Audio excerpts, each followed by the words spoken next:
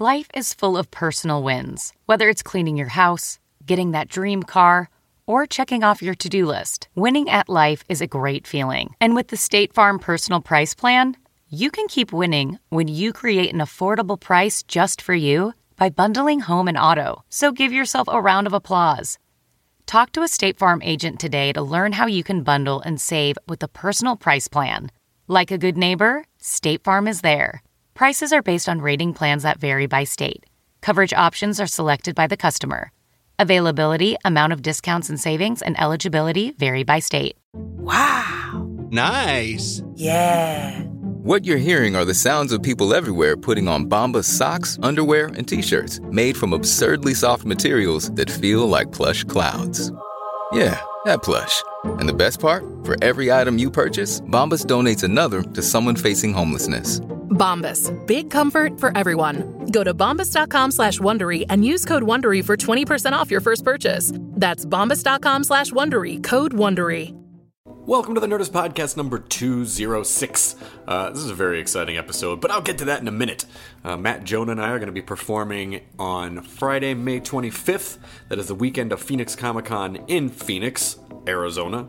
You can go to nerdist.com/calendar to find out about tickets for that. Also, June 2nd will be at Club Nokia in Los Angeles. We will have special guests on both of those shows, so that's something to consider. I'm not going to tell you who they are yet, because then that would ruin surprises. And who wants that to happen, huh? Spoiler alert? Isn't it spoiled enough that you know we're going to be there? Also, head on over to the Nerdist YouTube channel, youtube.com/Nerdist. Click subscribe. This week on All-Star Celebrity Bowling, Team Nerdist versus Felicia Day and Team Geek and Sundry. Felicia Day, Veronica Belmont, Kim Evie, Jeff Lewis bowled against Team Nerdist, and it was incredible amounts of fun. I love that Felicia Day. She's delightful. You could also go subscribe to her channel at youtube.com/Geek and Sundry, because she has awesome programming over there as well that'll probably be relevant to your interests. This Nerdist Podcast is brought to you by Universal Pictures Battleship in theaters Friday, May 18th. That's the best cinema voice that I can do. This is the trailer voice right now. It's not bad, because I feel like I'm getting a little bit of a cold, and it really gives it that resonance. The movie that was made from the popular game that I used to play with my friend Skip, and then somehow he'd managed to always find my little two-pronged patrol boat first, and that'd piss me off, so I'd throw the pieces at him, and then one would get under my bed, and then a week or two later, my father would step on a plastic boat with his bare foot and scream swears from my bedroom. Is coming to a theater near you May 18th, starring Taylor Kitsch, Liam Neeson, and Alexander Skarsgård. That's Universal Pictures Battleship, May 18th. The battle for Earth begins at sea. And now this episode. This was one of the people that was on the list of who would you ever want on the podcast. It's Tina Fey, and I don't know how or why she agreed to do this show, but why would I question that? She's incredible. I think one of my contemporary idols, with just the amount of sheer brilliant work that she puts out, just thing after thing after thing, is incredible. And how does she write a movie and be on a show and then write a book and have a family? We talked about some of that stuff, but I am in complete awe of her. Really quick, boring story for you, just so you know what happened leading up to this podcast. I reserved a car from Manhattan to get to Long Island City, where they shoot 30 Rock, because I didn't want a chance catching a cab in the rain. And I got a car service. We left 50 minutes to go 7.5 miles, and of course hit horrible traffic, and I was late. I was late to this podcast, to the extent that I got out of the car and ran the last 7 blocks, and I showed up just huffing and puffing and flustered.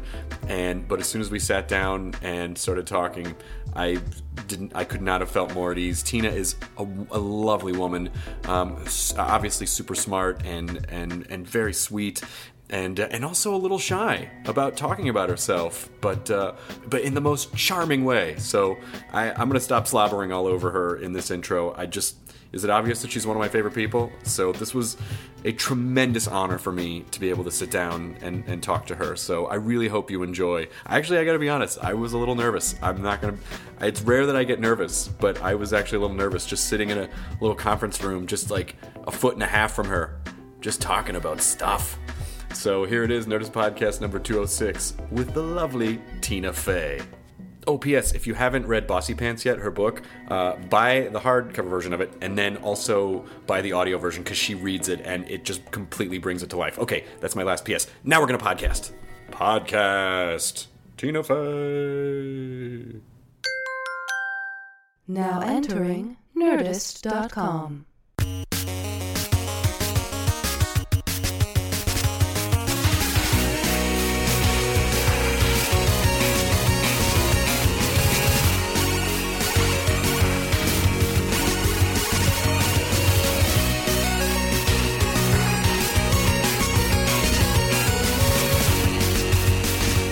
And then streets were closed, and then they kept making us go across the bridge back and forth. Thank you. And then he started freaking out. And I was like, "What? What is happening?" I jumped out of the car like 8 blocks ago and just ran here. I'm like, "You go, I'm fine." No, my husband tried to drop me off here once after we'd already been working here for a while, and I was like, "No, we're on the bridge, and then just got out of the car and walked back across the bridge. Yeah, he was not. He was. I mean, listen, I was not thrilled about it, but he was not handling the stress well. He did not. It was not part of his. It was almost like I expected him to go, "I was not ready for this," and then just bail out. But thank you very much for making that happen. Sorry for the stress. No, it's fine. It's totally fine. It's just one of those things. It's just a great lesson about life. Like, you can prepare as much as you want, and in the end, you just can't control the world. Long Island City will always kill you. So is this where you guys have been pretty much the entire production? Yeah, we've been here, except for in the first year in pre-production, we had an office in Midtown on 54th Street. That was, it was a tiny office, but it was nice to be in the city. And so we've been here. Our first season, we were downstairs. We had these offices were the Sopranos offices. Oh wow! Yeah, the first year that we were here, and we had offices that faced the ramp to the bridge, and we looked at the billboard for Norbit for most of the year. Right. Which I enjoyed. The runaway hit of the year. Funny movie. Norbit. Did you see Norbit? I saw Norbit after having a glass of wine. Yeah. I thought it was hilarious. I stand by that assumption. I love Eddie Murphy. I've had many conversations on this podcast about the dissection of Eddie Murphy's career. Yeah. It's like, he's such an amazing character actor. If he would just take small, weird roles. Yeah, but I guess it's not that easy. Do whatever you want to do. I mean, I kind of like it. He's like, I want to do this now. Yeah. Tracy Morgan was saying that, well, I guess maybe I shouldn't, but he was saying that there was some idea that was floating out there that maybe Eddie was going to write a movie. No, I mean, we should take this out. But that Eddie was supposedly talking about writing a movie for him and Tracy where they play runaway slaves. Like, I want to see that movie. But I don't want to, hopefully that I'm not burning Tracy. No, and also, just so if anyone listening, that this doesn't make the cover of like some entertainment blog. Deadline.com. Tina Fey says that Tracy Morgan and Eddie Murphy are writing a slave comedy. No, that's not, please. So we can wish they would. So, how, first of all, this is huge that you're on this podcast for me. Oh, okay. And for our people who listen to the podcast, you, like, almost literally from episode 1, you should get Tina Fey on. Like, that's a thing that I could just make happen. But here we are. I know. I don't know how this happened, but thank you very much. It's my pleasure. It'll be easier. The first time, I mean, obviously I knew you from SNL, but the first time I actually saw you live was we both did the Aspen Comedy Festival in 2001, I think. That sounds right. Right? It was, and it was Dratch and Fey. You guys were. It was 2000 or 2001. Yeah, it might have been. Yes. Yeah, I can't remember. But it was, yes, we did Dratch and Fey. Rachel Dratch and I did our 2-woman show out there. And I've never been to the Aspen Comedy Festival before or since, but it was fun. Well, it stopped. They don't have it now. Yeah, they don't have it anymore. It was, Aspen was this weird, in the comedy community, it felt like, oh, if you do Aspen, that means you've made it. Right. And then you go and you're like, I just performed for a bunch of drunk, rich white people in a ski lodge. Is this where I guess there's the thought that agents and stuff were there. Yeah. Yeah. Well, I only went that one time. Was it fun? It was fun. The most fun thing I remember was Catherine O'Hara hosted a late night show that was, I forget the name of it, but it was supposed to be dirty. You're supposed to bring your dirtiest material. Yeah. And Dratch and I wrote a bit for that we've done a bunch of times since, and we always wanted to do it on SNL, but it was so dirty that we could never. It didn't translate. We couldn't clean it up enough that it was okay for broadcast. What was the sketch? It was, we played these characters called the Staley sisters, and they were kind of a folk singer, kind of Nancy Griffith style Southern folk singers who were there to sing their father's songs. Their father had died in some kind of wreck, and then they were going to sing his songs, and his songs had titles like Dirty Juanita and Titties and Beer was another one. But they had these long, kind of Nancy Griffith style, like, I remember my grandmother and I would sit on the porch, like these long wind-ups to songs that were inevitably filthy. You know? And Dratch played the cello, and I butchered like 3 chords on the guitar. Those are fun. Like those are fun sketches to do, but then you try to do them for television, and then the censors are like, "Can you change this?" Yeah. And you're like, "You can't. It literally has to be." Yeah. There was Will Forte had a bit from the Groundlings that he did in his audition for Saturday Night Live that I think maybe they did eventually try to find a way to do on the air. That was he played a silver robot guy like that stands still in the like at the pier in the park. Yeah. And I forget, there was some long wind up to it, and then a song. I think it was a song, but the end of this. Again, I'm being so filthy on this already, but the end of the song, the kind of blow of the song was Will Forte and his lovely voice singing, I suck cock from my face paint, over and over and over and over.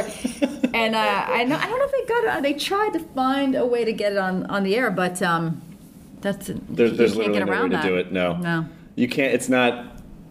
Yeah, even if you made it like Wieners, it just doesn't have this. You just have to say. I wonder if we should look back and see if they. I know they took it to dress rehearsal at least. I should ask Forte if it aired. I can't remember. Did you? I'm halfway through Bossy Pants right now, which I got the audio version because I always like to hear writers read their own stuff. Sure. Because there's so much. I don't know. It's just nice to hear your intention. But total side note, when I wrote a book and when I did the audio version, I laughed every time I heard you say, so if you picked up this audiobook, because I remember all those times I had to change book to audiobook. They make you change book to audiobook, yeah. Like, it doesn't really always make sense. When I decided to write this audiobook. Exactly. Huh? Can you just say it once and then you just could drop it in wherever? Like the Amtrak lady? They were like... Audiobook. Is that right? You should just had a whole other person. When I was an audiobook. It's like a weird German guy.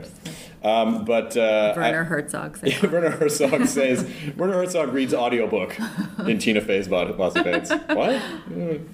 But I got to the part where right now I'm so into all of the comparisons between the Harvard writing staff and the Second City, the Chicago improvisers. Mm-hmm. And the sort of you compared it to the logical Spock and then the emotional Kirk, and that's what makes the perfect writing staff. Yes. You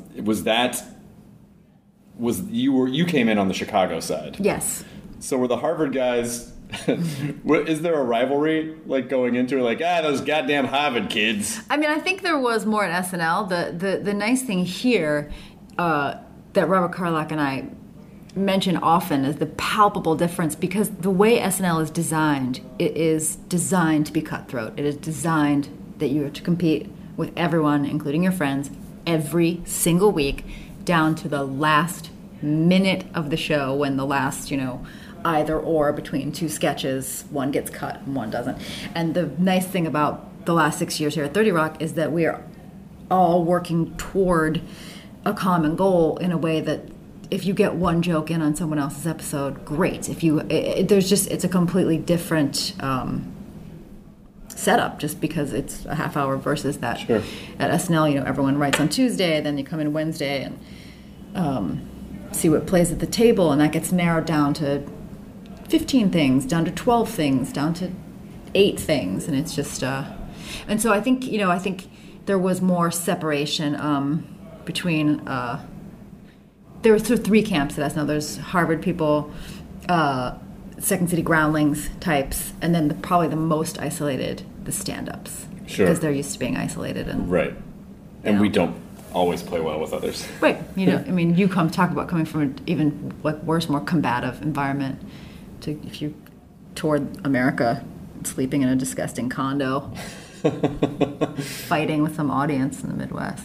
Yeah, because they want chicken wings. Yeah. And you're trying to point out some thoughts you have about the current administration. Right. Or why don't they understand things that are funny about Lord of the Rings? They don't rednecks don't really seem to care about that. Is that hard if you're doing stand-up? You want to make your act this expression of yourself, but at the same time do you feel like you have to have sort of backup hunks for when you're in different kinds of venues, or you just do your thing? No, I do a lot of crowd work because it just sort of personalizes the material for me and it keeps the show different every time. And I do have bits that I go back to, but I mean, without completely changing who I am, I do adjust a little bit for the crowd because it's a relationship, and why should they?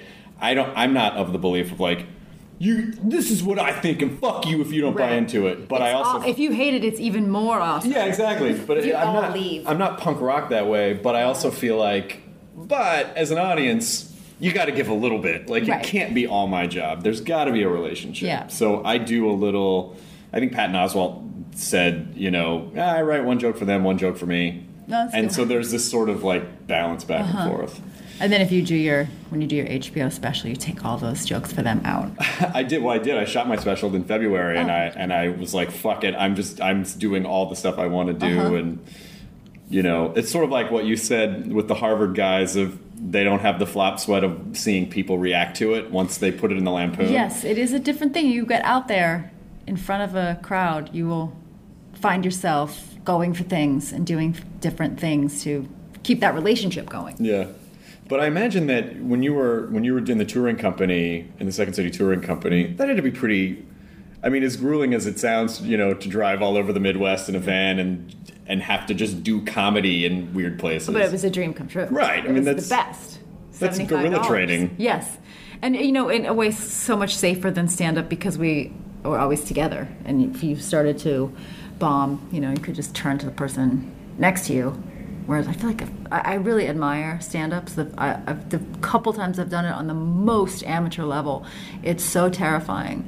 And it's the highs are higher and the lows are lower. If a joke bombs, it's you. That's all you. And if you get that laugh, you're like, that was all me too. Right. But it's much safer going out in a group of 6. Because you're all in it together, and then you can all as a group go, well, this crowd didn't really. We're awesome, right? They didn't get it. It is a good support structure, but I still find improv more terrifying to me than stand up because I always feel like with stand up you can still engage the crowd in a certain way where you can just kind of grab them by the scruff if you need to, but with improv and sketch you're in your thing, and it's harder to break the fourth wall. Well, with improv, if you're really doing long-form improv, you really can kind of adjust at any time. I've seen when I used to improvise, do ASCAT with the UCB. If you watch Ian Roberts or Matt Besser, any of them actually, if they just if something was just not going well, and they just stop it and address it and just do a complete 180. They had the freedom to just change whatever they wanted at any time. I do like guys like guys like Besser or Will Ferrell or people that just seem like if something doesn't go well, they don't really give a shit. Like they just, part of what makes them so great is that they just go on to the next thing, and there's no. Besser, I think, maybe has a special delight in in people's discomfort. Amy used to talk about that when they had their show and they would do prank things, and she was like, I don't like doing pranks on people, but it's part of this job, I guess. But because some people, I think, are built more, they kind of enjoy creating those awkward moments. Do you think you're someone who in situations just like, I just want everyone to be happy, I just want everyone to feel good, I just want everyone to, even in performance situations? Kind of in that, like, I don't like prank things either. We did a thing at Second City one time. I'm trying to remember if I think I was just watching this. Scott Adsit did this bit. I think it was in a set after the show Pinata Full of Bees. I think I watched it from the outside. I wasn't in the show yet. And they did this bit where they came out and he tried as realistically as possible to tell the crowd to stop the set and tell the crowd that the president had been shot. And it was this experiment. And I don't even remember. I guess who was president then? Could have been... Probably Fillmore? It was probably Millard Fillmore. Yeah, I think it might be Fillmore. And said he had been bayoneted. He'd been shot by an engine. And that they were going to just take a minute and just pull a TV out and watch the news so we could everyone just could be together and see. He tried to do this as convincingly as possible, and they rolled a TV out in a cart, and then he turned the TV on, and the bit was that before he switched to the news, whatever channel had the news, there was another channel that came on, had some funny sports bloopers, and he kind of gets caught up in the funny sports bloopers and forgets to turn the channel to the thing, and then the audience is kind of realizing, so I think it was an experiment for them to see how much could they fool an audience, and when would the audience realize it was a bit, and then when they did realize, would they just be mad? And I hated the whole thing. Yeah. I thought it was just awful. Where you want to just stop and go, it's a bit, you guys. Just a bit, everyone. Just don't do that. It's totally fine. How much do you trust the audience in your head? Oh, with stuff now that we're shooting on film? Yeah, because I feel like sometimes things that destroy me in my own head, right. That didn't work out so well. I imagine with SNL, you probably were able to close that gap. Well, you have the real audience. You have the first audience you have is the table read, and so they're going to laugh a little bit differently because they're in some ways more jaded and in other ways more forgiving because they like certain comedy kind of push-button things. And then you have the dress rehearsal. Then you have the crew, actually, in between. You have the crew. You can kind of feel if the crew thinks this is happening or not. And then you have dress rehearsal, which is the most telling. So with that process, good. Here, all we have here we do have table reads, which are informative. Although at this point, too, I think we're all a bunch of we've all drunk the Kool-Aid at this point. Sure. So it's everything plays great.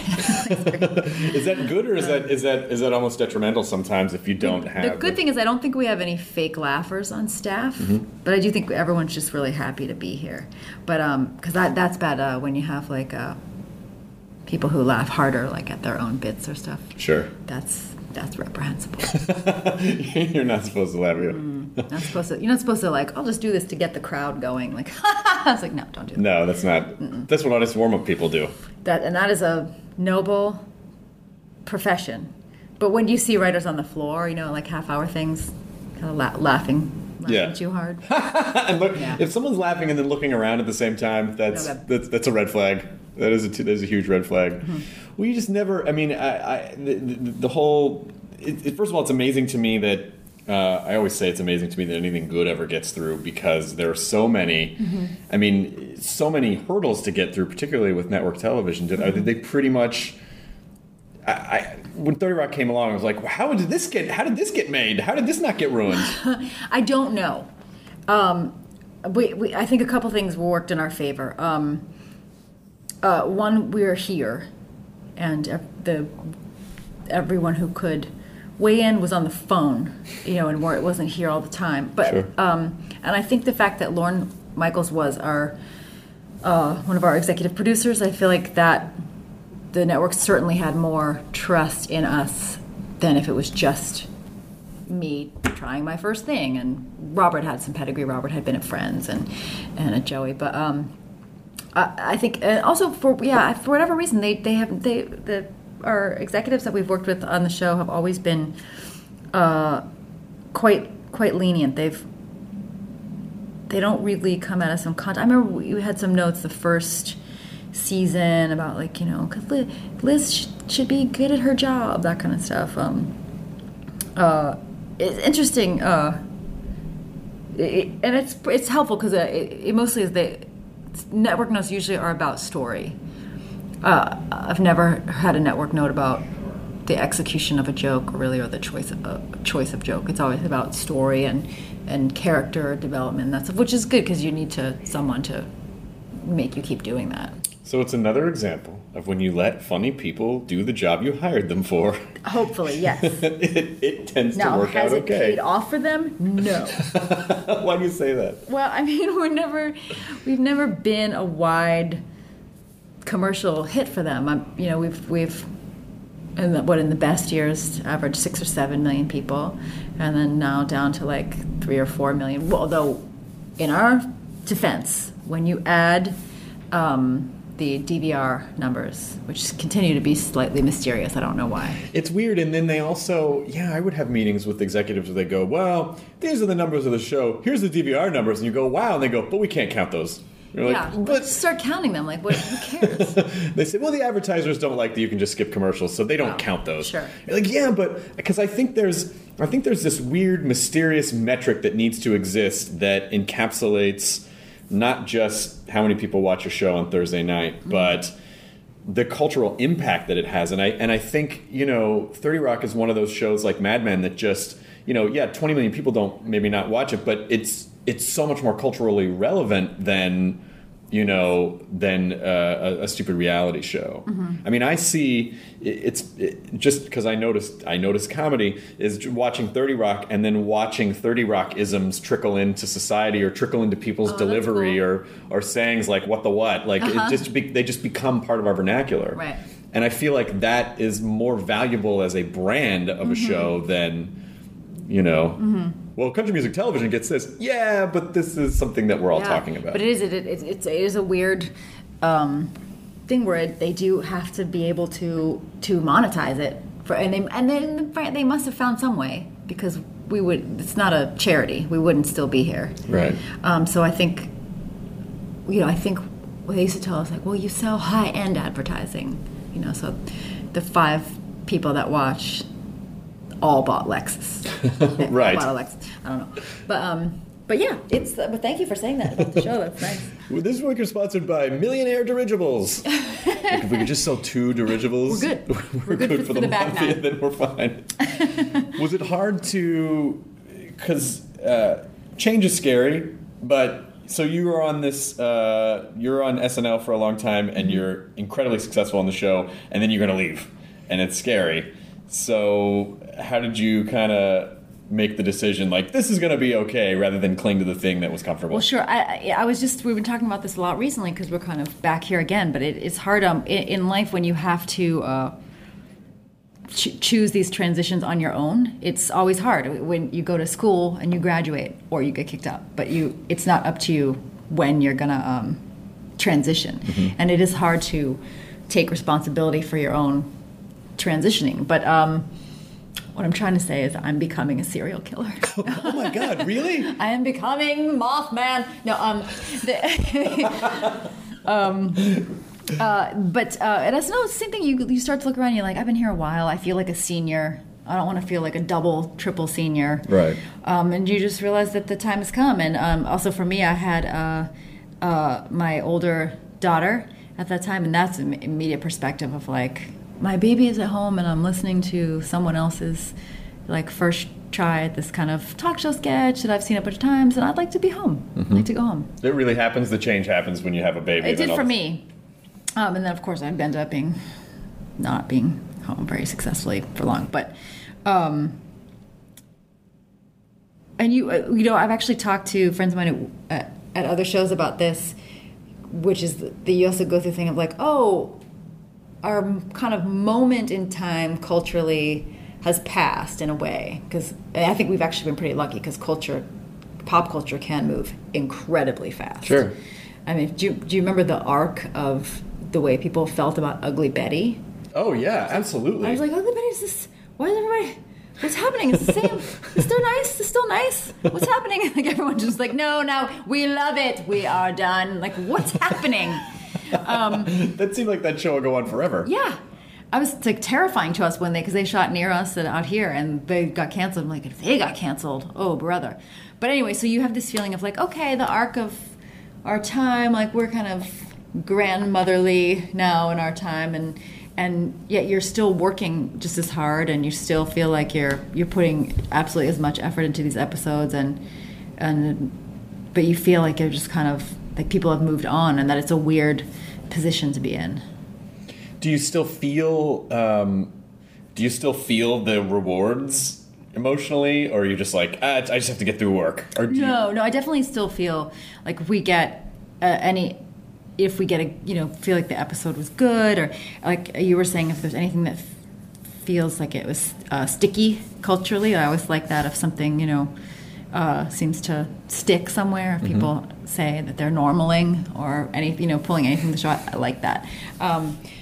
So no, it remains a labor of love, but it is like a weird feeling to be like, what? So we're doing the same thing, but now you hate it? Okay.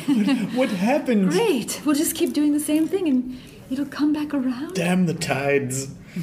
I just hope that, because like for me, this is, having you on the podcast is just such a great thing. It's one of my favorite things. And the fact that I still get really excited about stuff like this. I hope there never comes a point where it's like, yeah, I gotta do this. Like things when you're a kid and you go, oh, if I could just do this, I'll always be happy. And then you start to achieve some of that and you're like, this is kind of a pain in the ass. Like I still hope that this stuff that I get excited about, I still am able to retain that joy. For sure. I think I get to come in a day and, do scenes with Alec Baldwin or dress Jack McBrayer up in some idiot costume. That's never gonna not be a joyful experience. Yeah.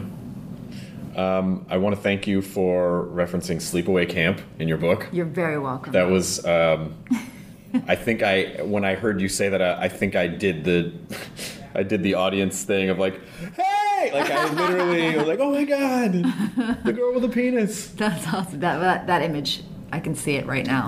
It looked like a weird, like there was it was a strange, the effects weren't quite. How did they do it? At that time, who knows? I think they had a head of the girl, and then they somehow superimposed.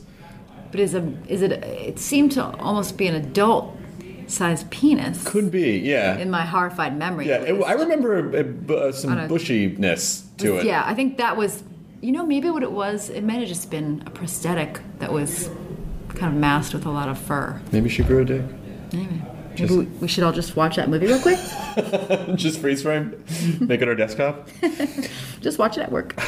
You talked about when you were working at the Y and then started taking improv classes, but what was it that made you kind of tip and go, oh, I think I might be funny or I might want to do this? Well, I went to Chicago wanting to do that. Oh, okay. So that was my fantasy, was to go there and try to get in to the Second City.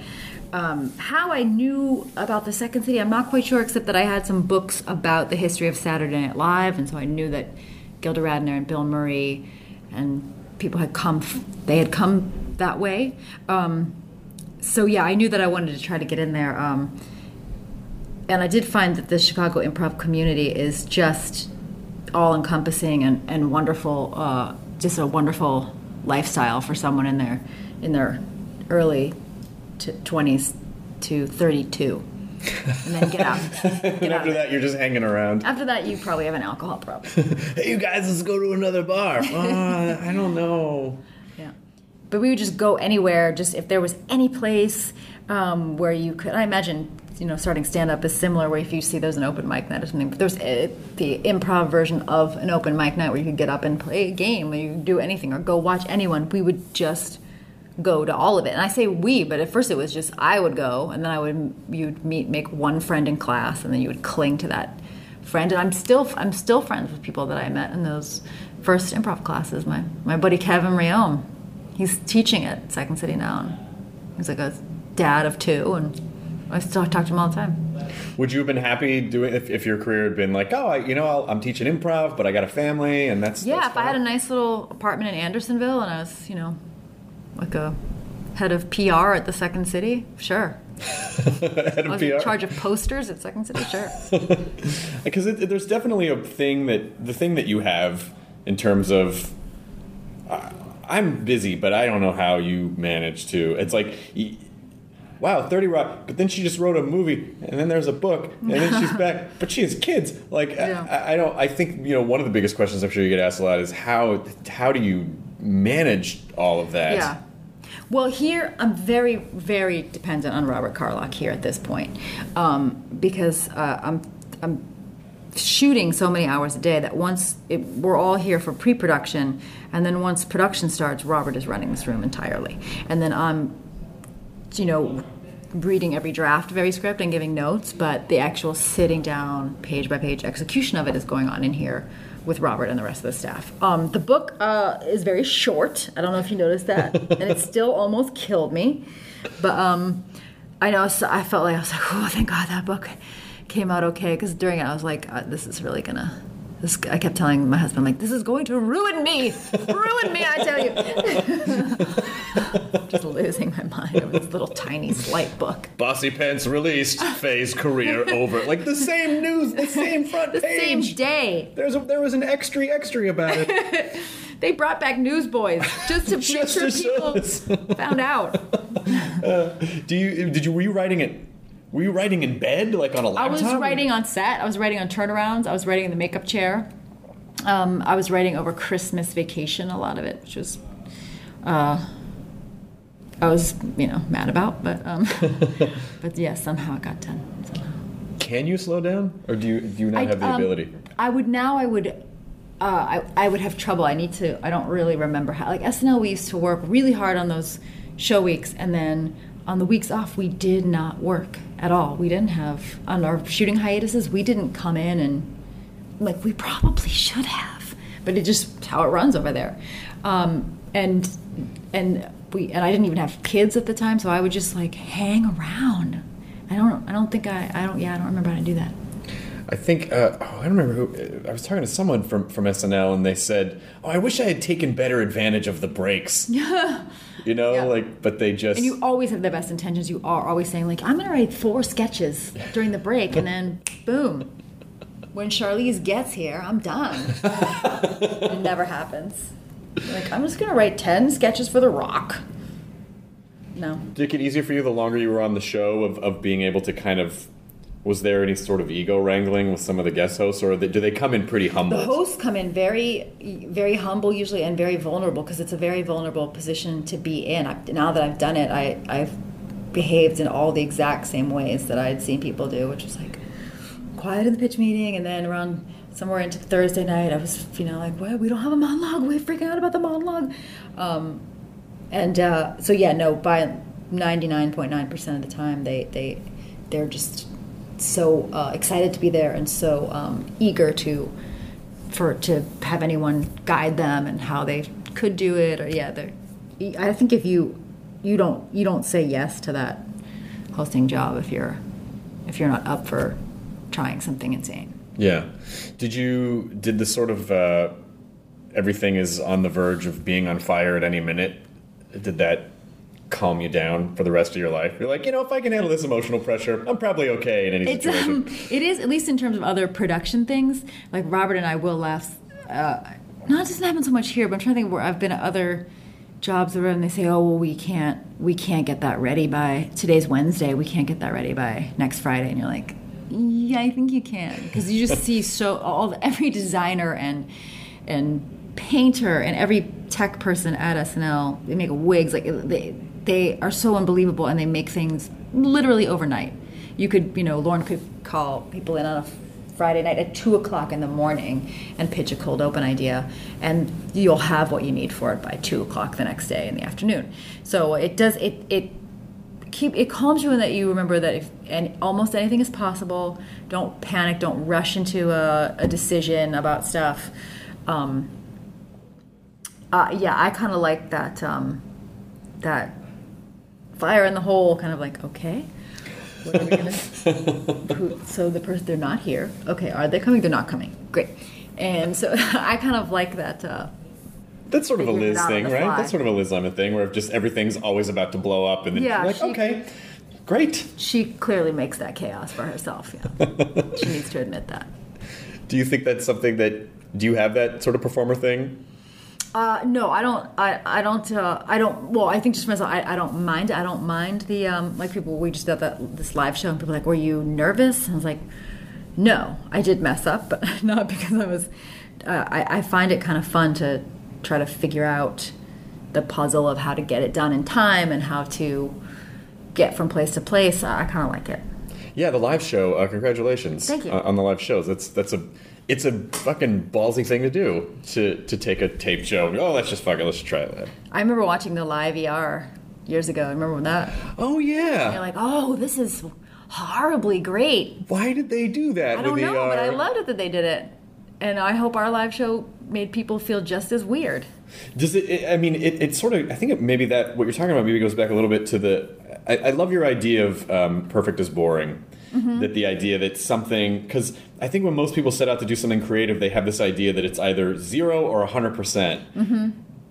But it actually is enhanced by the like. Do you think there's a gift of bombing? I think, well, for sure there is when you're coming up in any way that you know, I talk about this in the book a little bit, but the gift of bombing at Second City was you just kind of learn that it doesn't hurt that much, and that it makes you less fearful. Mm-hmm. You know, you can't be too afraid of ruining your permanent record. Write something that's terrible. Try it. You know, yeah. There's a freedom in bombing, and you know, I think. Do you agree that there are certain stand-ups and comedians who you kind of see them come alive like a little bit when they start? It's better to bomb hard than like just kind of be in a no man's land. The example I think of is kind of the look that was in Colbert's eyes when he did that White House correspondence interview. And like, I think he was kind of loving it. I think you would have to love it to do what he did, because there's no. You went in there swinging. That is not like making a handful of people at the UCB uncomfortable. Like that's president of the United States, mm-hmm. Best nation in the world, right? And then all of the press. Mm-hmm. I mean, basically, he pranked the world, mm-hmm. which, you know, I mean, it worked. I mean, I still talk about it, but I never could have done that. It worked to us, but it didn't work in that room, but it worked on this other level. Yeah. Well, it was this sort of, I think it was that, I mean, I hate to use him as a comparison because it's a hacky comparison, but it's just sort of the Andy Kaufman thing of like, this bit is bigger than this room. Mm-hmm. This bit is, these people are part of the bit. Right. Against their will. But then everyone else outside this little bubble will love it. Mm-hmm. I could never, ever, ever do that kind of comedy, even with someone that I didn't like. I just hate making people uncomfortable. Yeah, I think that's like I said, that's the Besser gene. You need the Matt Besser gene.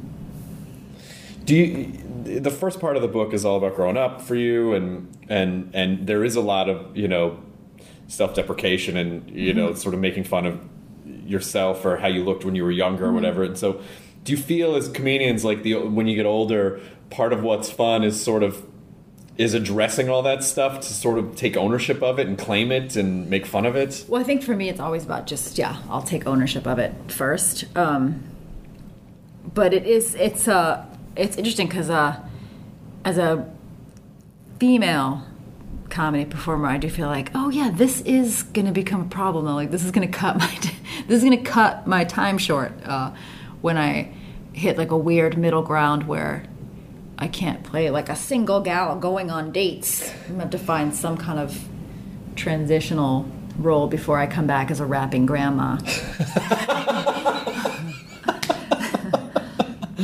But I think that's kind of what the power that you have though as a writer creator is that, you know, it really doesn't, you could, because you're funny, you can make anything you want. For sure it is. And hopefully you just have to be ready that your venue might change. Your venue might change from network television to back to the UCB theater.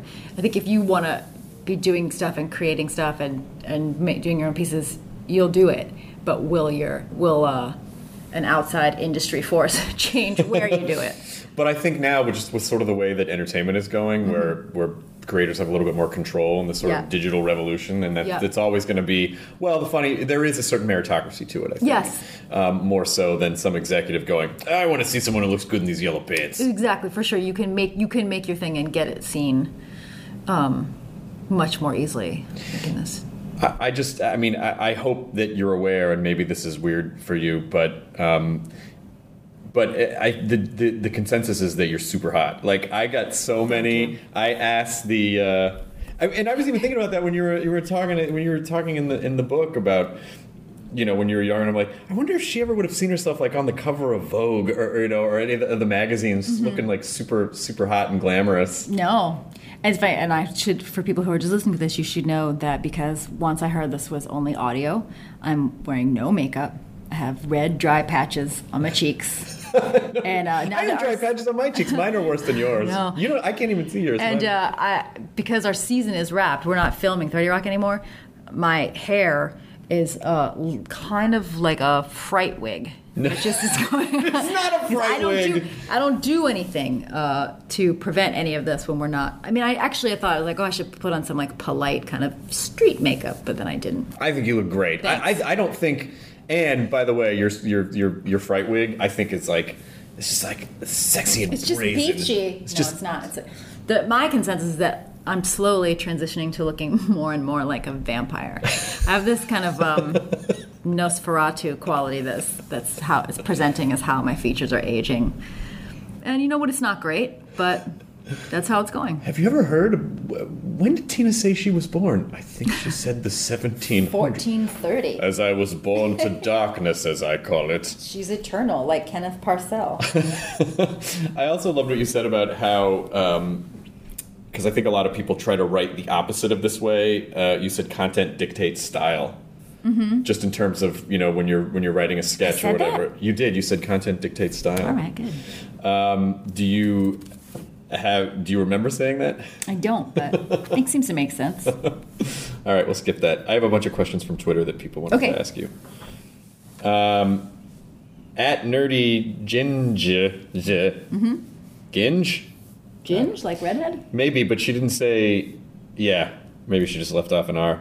I would ask if Tina prefers broccoli or asparagus, and I hope she says broccoli. I say broccoli. I don't like asparagus. I love broccoli. Yeah? Mm-hmm. Just like steamed by itself? If need be, but steamed, a little butter. All right. Salt. Jennifer Keegan, hardest part of raising two children. Sorry, I'm a mom. Type of question I'd ask another mom. They wake up in the night. The sleep situation is the hardest thing because we have a 6.5-year-old, and almost 9-month-old, and with the second one going back to that thing of somebody waking up all the time in the night is super hard. And then the older lady started waking up too. It just was like, are we up? We're just gonna party now? They kind of no, we're not up. It's 3:30 in the morning. You should. I mean, listen. I say put in like a disco thing, and so when the kids get up, you can just lower the ball, and like dance in the lights. You guys party in here. My best friend has 2 kids now, and one of them is only like 5 months old, and they basically activate each other. Yeah. Like one wakes up and is like, oh, great. Yeah. Okay, good. Yep. Good. So this is baby pong. At Dire Flail wants to know, oh, this must be a Douglas Adams reference. If you had a second head, what language would it speak? Ooh. I don't remember my Douglas Adams books well enough to... Zaphod Beeblebrox. Yeah. That's the guy, though, right? That's not the language. Yeah, that's a guy. Yeah, Yeah. that's a guy with a couple heads. If I had a second head, what language would it speak? No, I'm just trying to genuinely answer it. It is. What would be useful? Listen, this one's going to melt your noggin. So we ask the tough questions on this show. I mean, what is that? Was that a Hitchhiker's Guide? It's a Hitchhiker's Guide. You know, I'll tell you what. That speaks another language? Here's what I think about that question. I think that question was designed more to say, hey, I like Hitchhiker's Guide, right. and I'm trying to connect with you on the Douglas Adams level, rather than actually getting a serious answer. I did love those books when I read them, but I was probably 18 or 19 when I read them. And I liked the movie a lot, too. Yeah, the movie was fun. Martin Freeman was a good choice for the movie. Love the Sam Rockwell. At Poet Soup, the center of the Milky Way tastes like raspberries and rum. What does the center of Tina Fey taste like? It seems obscene in a way. It really is a little obscene. But that said, I feel we should try to answer it. Like corn chips. Corn chips, good.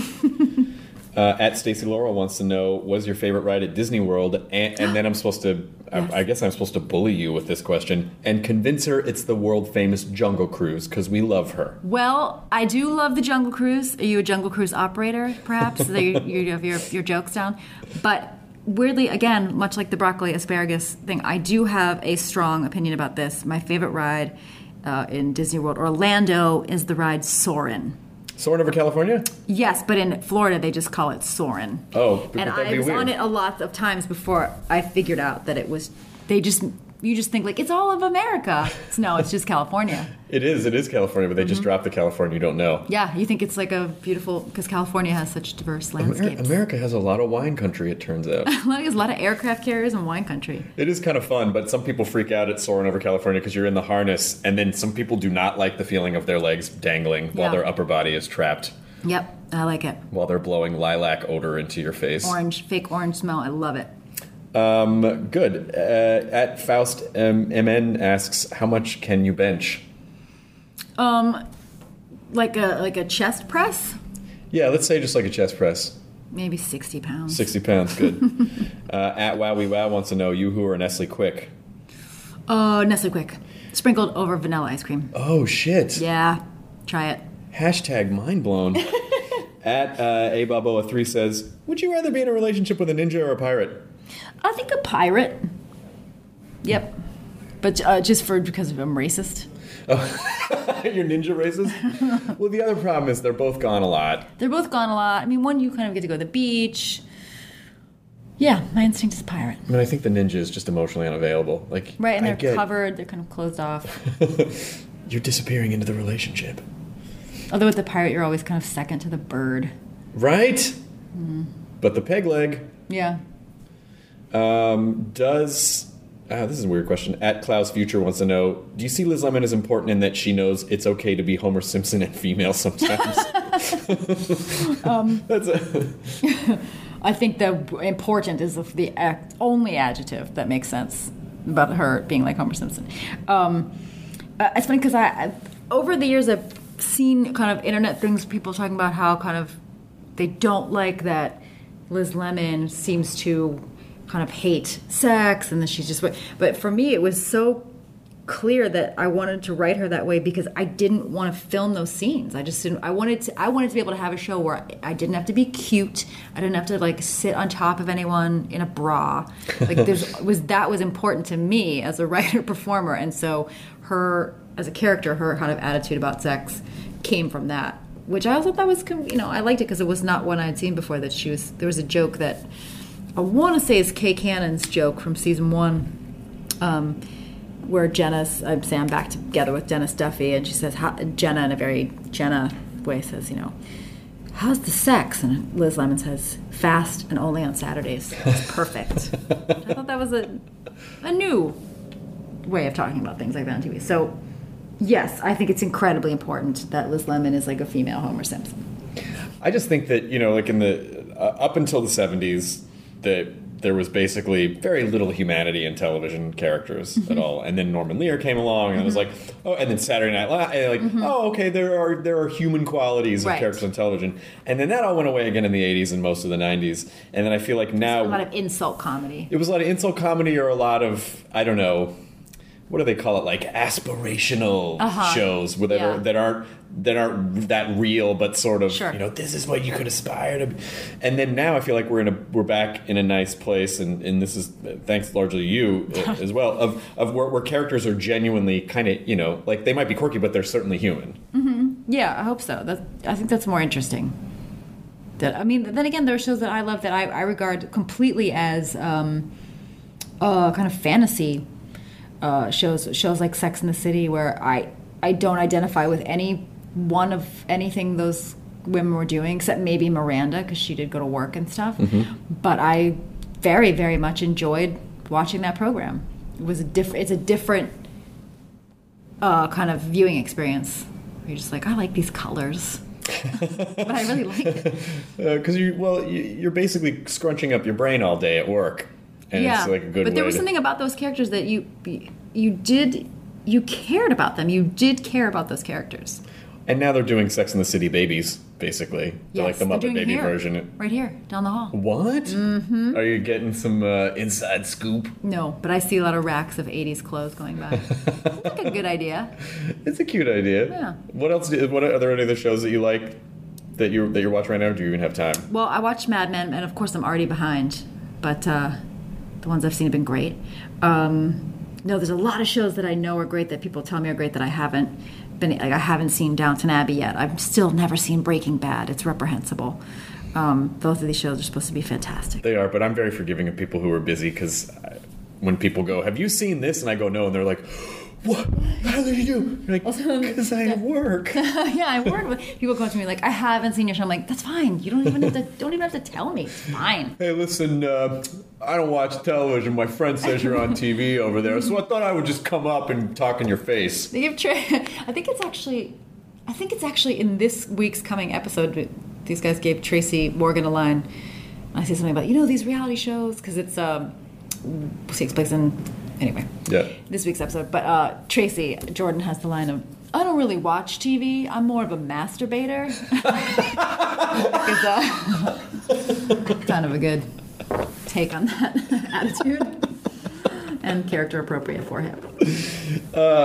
Finally, I'll ask you before I release you back into the wilds of your office. I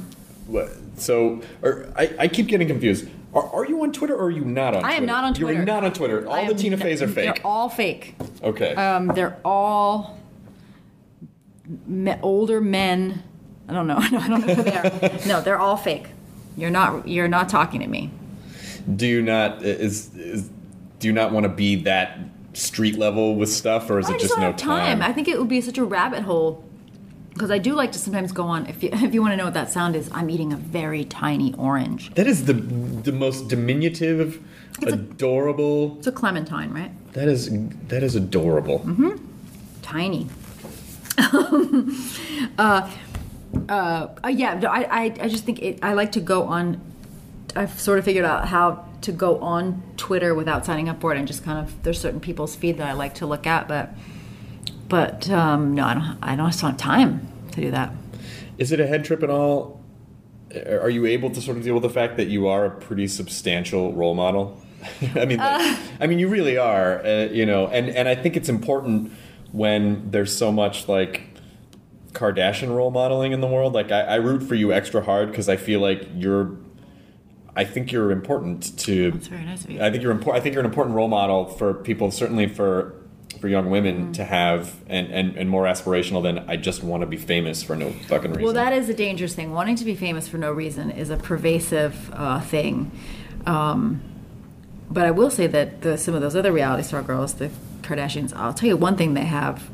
Well, there's many things you could say that they have that I don't have. But one thing they have is they have some serious business sense. So if you are 14-year-old girl now, and you could try to look at them and solely learn about business and marketing. Sure. But not film yourself doing stuff with Ray J specifically. Just particularly Ray J. No, not Ray J. Anyone else. Anyone else is fine. Yeah. But I guess there's certainly worse things. Yeah, I guess if you had a kid, and at least I go, well, I don't smoke and I don't drink, and I went all through school. So as a mom, I'm like, okay, I'm not the worst role model, I guess. Do you have any of that marketing sense, or do you just not give a shit about any of it? For me to say I know about money, like I know how to don't spend too much money and make sure you pay off your credit card. But in terms of that thing where people can take money and turn it into more money, I don't got it. I don't have it. What do you envision if whenever you decide, not to do 30 Rock anymore, do you want to take a break, or do you want to write movies, or do you want to do more television? I definitely want to write another movie because I haven't written a movie since Mean Girls, and I want to do it again. I feel like I could do a better job. I think I've learned more about story mostly. I for sure want to do that again, and I would want to take a short respite from TV if I could, just because it's a very exhausting process, or at least single camera is. I mean, I would love it if multi-camera just came back into fashion. Yeah. Because there's no shame in it. Look at Cheers. You can do a multi-camera show that is excellent. They don't have to be dumb. If the network will let you. Ooh, sure. But there's, if there's some way to do that multi-camera lifestyle, it's just a much better lifestyle. It might come back. It could come back. They certainly want it to come back because it's so much less expensive to do. Do you ever have that weird fear of maybe every joke's just been done at this point and there just aren't any left in this particular format? Sometimes we have that with our show where someone will pitch something that the first thing will go like, we can't do that, that's insane, and then the next breath we go like, also we did it. Like, or something, just, I can't think of an example, but there have been several times where it's like a pitch that should be too extreme, and we've done it already. Yeah. Well, it's interesting. I think if you are kind of operating from a place of specificity, whether your characters are specific to you, you knew them somewhere, they existed somewhere in the universe, and you try to tell truthful stories about those characters, I think you'll be able to find stuff. Yeah. But it's, I guess, when you get into just generalities that you're like, she works at magazine office. Sure. And she's quirky in this way, and Yeah. she has this snappy thing to say. I think it's probably exciting when if you're, when you get a bunch of experience now, you have 6 years experience in 30 Rock, and you have, Mean Girls, and now you get to, on the next thing, I think it's kind of exciting to be like, oh, I can't wait to apply all this shit that I've learned, and then make that thing. To try to make a new thing. Yeah, I think it will be exciting. I think, I've been out of a full-time writer's room so long now that I look forward to, and that's what was like another sigh of relief that I breathed about when the book came out and it was okay. I was like, okay, I did read the book by myself, so I can still write things. So yeah, I look forward to doing that. I mean, I feel so much affection for these characters, and I feel like we've spent so much time with them, and that it will be weird when we murder them all in the final episode. Oh my god, that's the hugest spoiler ever. When they get centipeded in that final episode. You don't think you're gonna cry, but you're gonna cry. I never thought a centipede could make me cry. When Tracy calls middle on the centipede without really understanding how bad that is. Do you need other people to? Do you prefer to write in a room with other people that way? I do listen, I have the best job in television because what I have is a room full of people who are working hard and pitching great ideas, and I get to come in and pitch when I can, and then I get to pick which ones we go with, which is just obscene. I get to say, like, what are your 50 excellent pitches? Great. I say this one.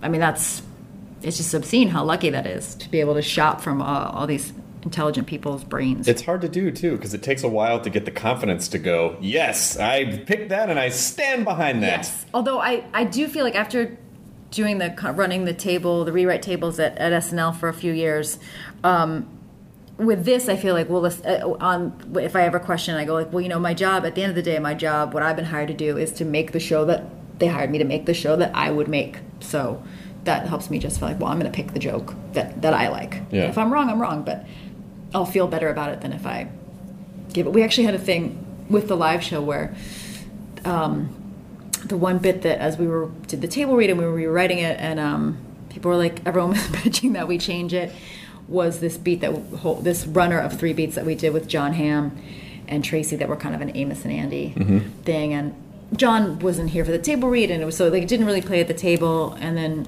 I kept going to shoot, and I come back and they're like, so we have like a new pitch for that, and I'd be like, let's put it back, guys. And they'd be like, so we gotta go away, shoot some more, and they come back and they'd be like, so we think maybe we'll just do one beat of it. And I was like, I think let's keep it and just that was one where I was definitely ready to take the bullet if people got super mad about that.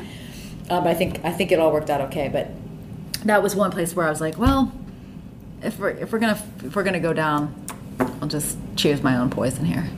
When you're writing the movie script, do you write like is there an outline, or do you write it like a book and then figure out how the dialogue? Well, here we outline the room breaks the stories, and then we write really pretty detailed outlines and then work off of those. When I wrote Mean Girls, I thought I had kind of broken a story, but I realize now that I needed way more story, and I was getting the notes from Paramount at the time, like, we like this, but it needs more story, and I was like, I don't even know what does that mean? It just meant that I didn't read it this weekend because I went on a holiday with my kids. I just had to give you a note. No, they were right. It needed more story. But so now, yeah, if I were, when next I attempt to write a movie, I think I will try to use I think everyone aspires to the Pixar model of just board that story out as if it costs $1 million a frame, and because you're always going to be able to come up with jokes and texture, but it's that story that will kill you if you don't have it. And then some of the jokes come to life when you're actually shooting it too, if you hire funny people. Yes. Although we don't pitch that much on the floor here anyway. It's usually pretty laid out. Well, this was amazing. Thank you for giving me more time than you probably had in your day. It's my pleasure. Now I have to go. I'm going down to the edit room, and we're going to cut like 5 minutes out of our season finale. It's going to be painful, so this was a delight. Well, I don't think people really, if people don't work in television, they don't know that 5 minutes is it's a lot. This came in way too long, yeah. Even finding 3 minutes, 2 minutes is, because our half hour is it's 21 minutes and 15 seconds, I believe. We're just like, maybe if you could just cut to the bus a little bit faster. Right. That only saved us a second. Yeah. Fuck. Yep. There's a lot of that. But awesome. Well, thank you so much. Thank you for coming out here to Long Island City. Of course. It's a lovely Long Island City. And not to freak you out, but I love you really hard. Oh, that's so nice. I should have worn the street makeup just as a courtzy. I think you look amazing. Thank you. Thank you so much, Tina Fey. Thank you. Enjoy your burrito, everyone.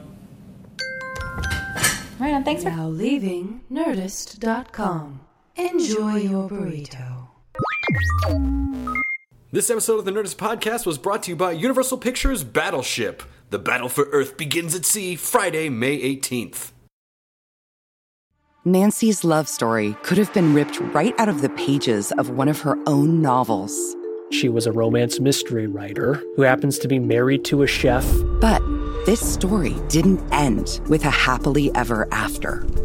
When I stepped into the kitchen, I could see that Chef Brophy was on the ground, and I heard somebody say, "Call 911."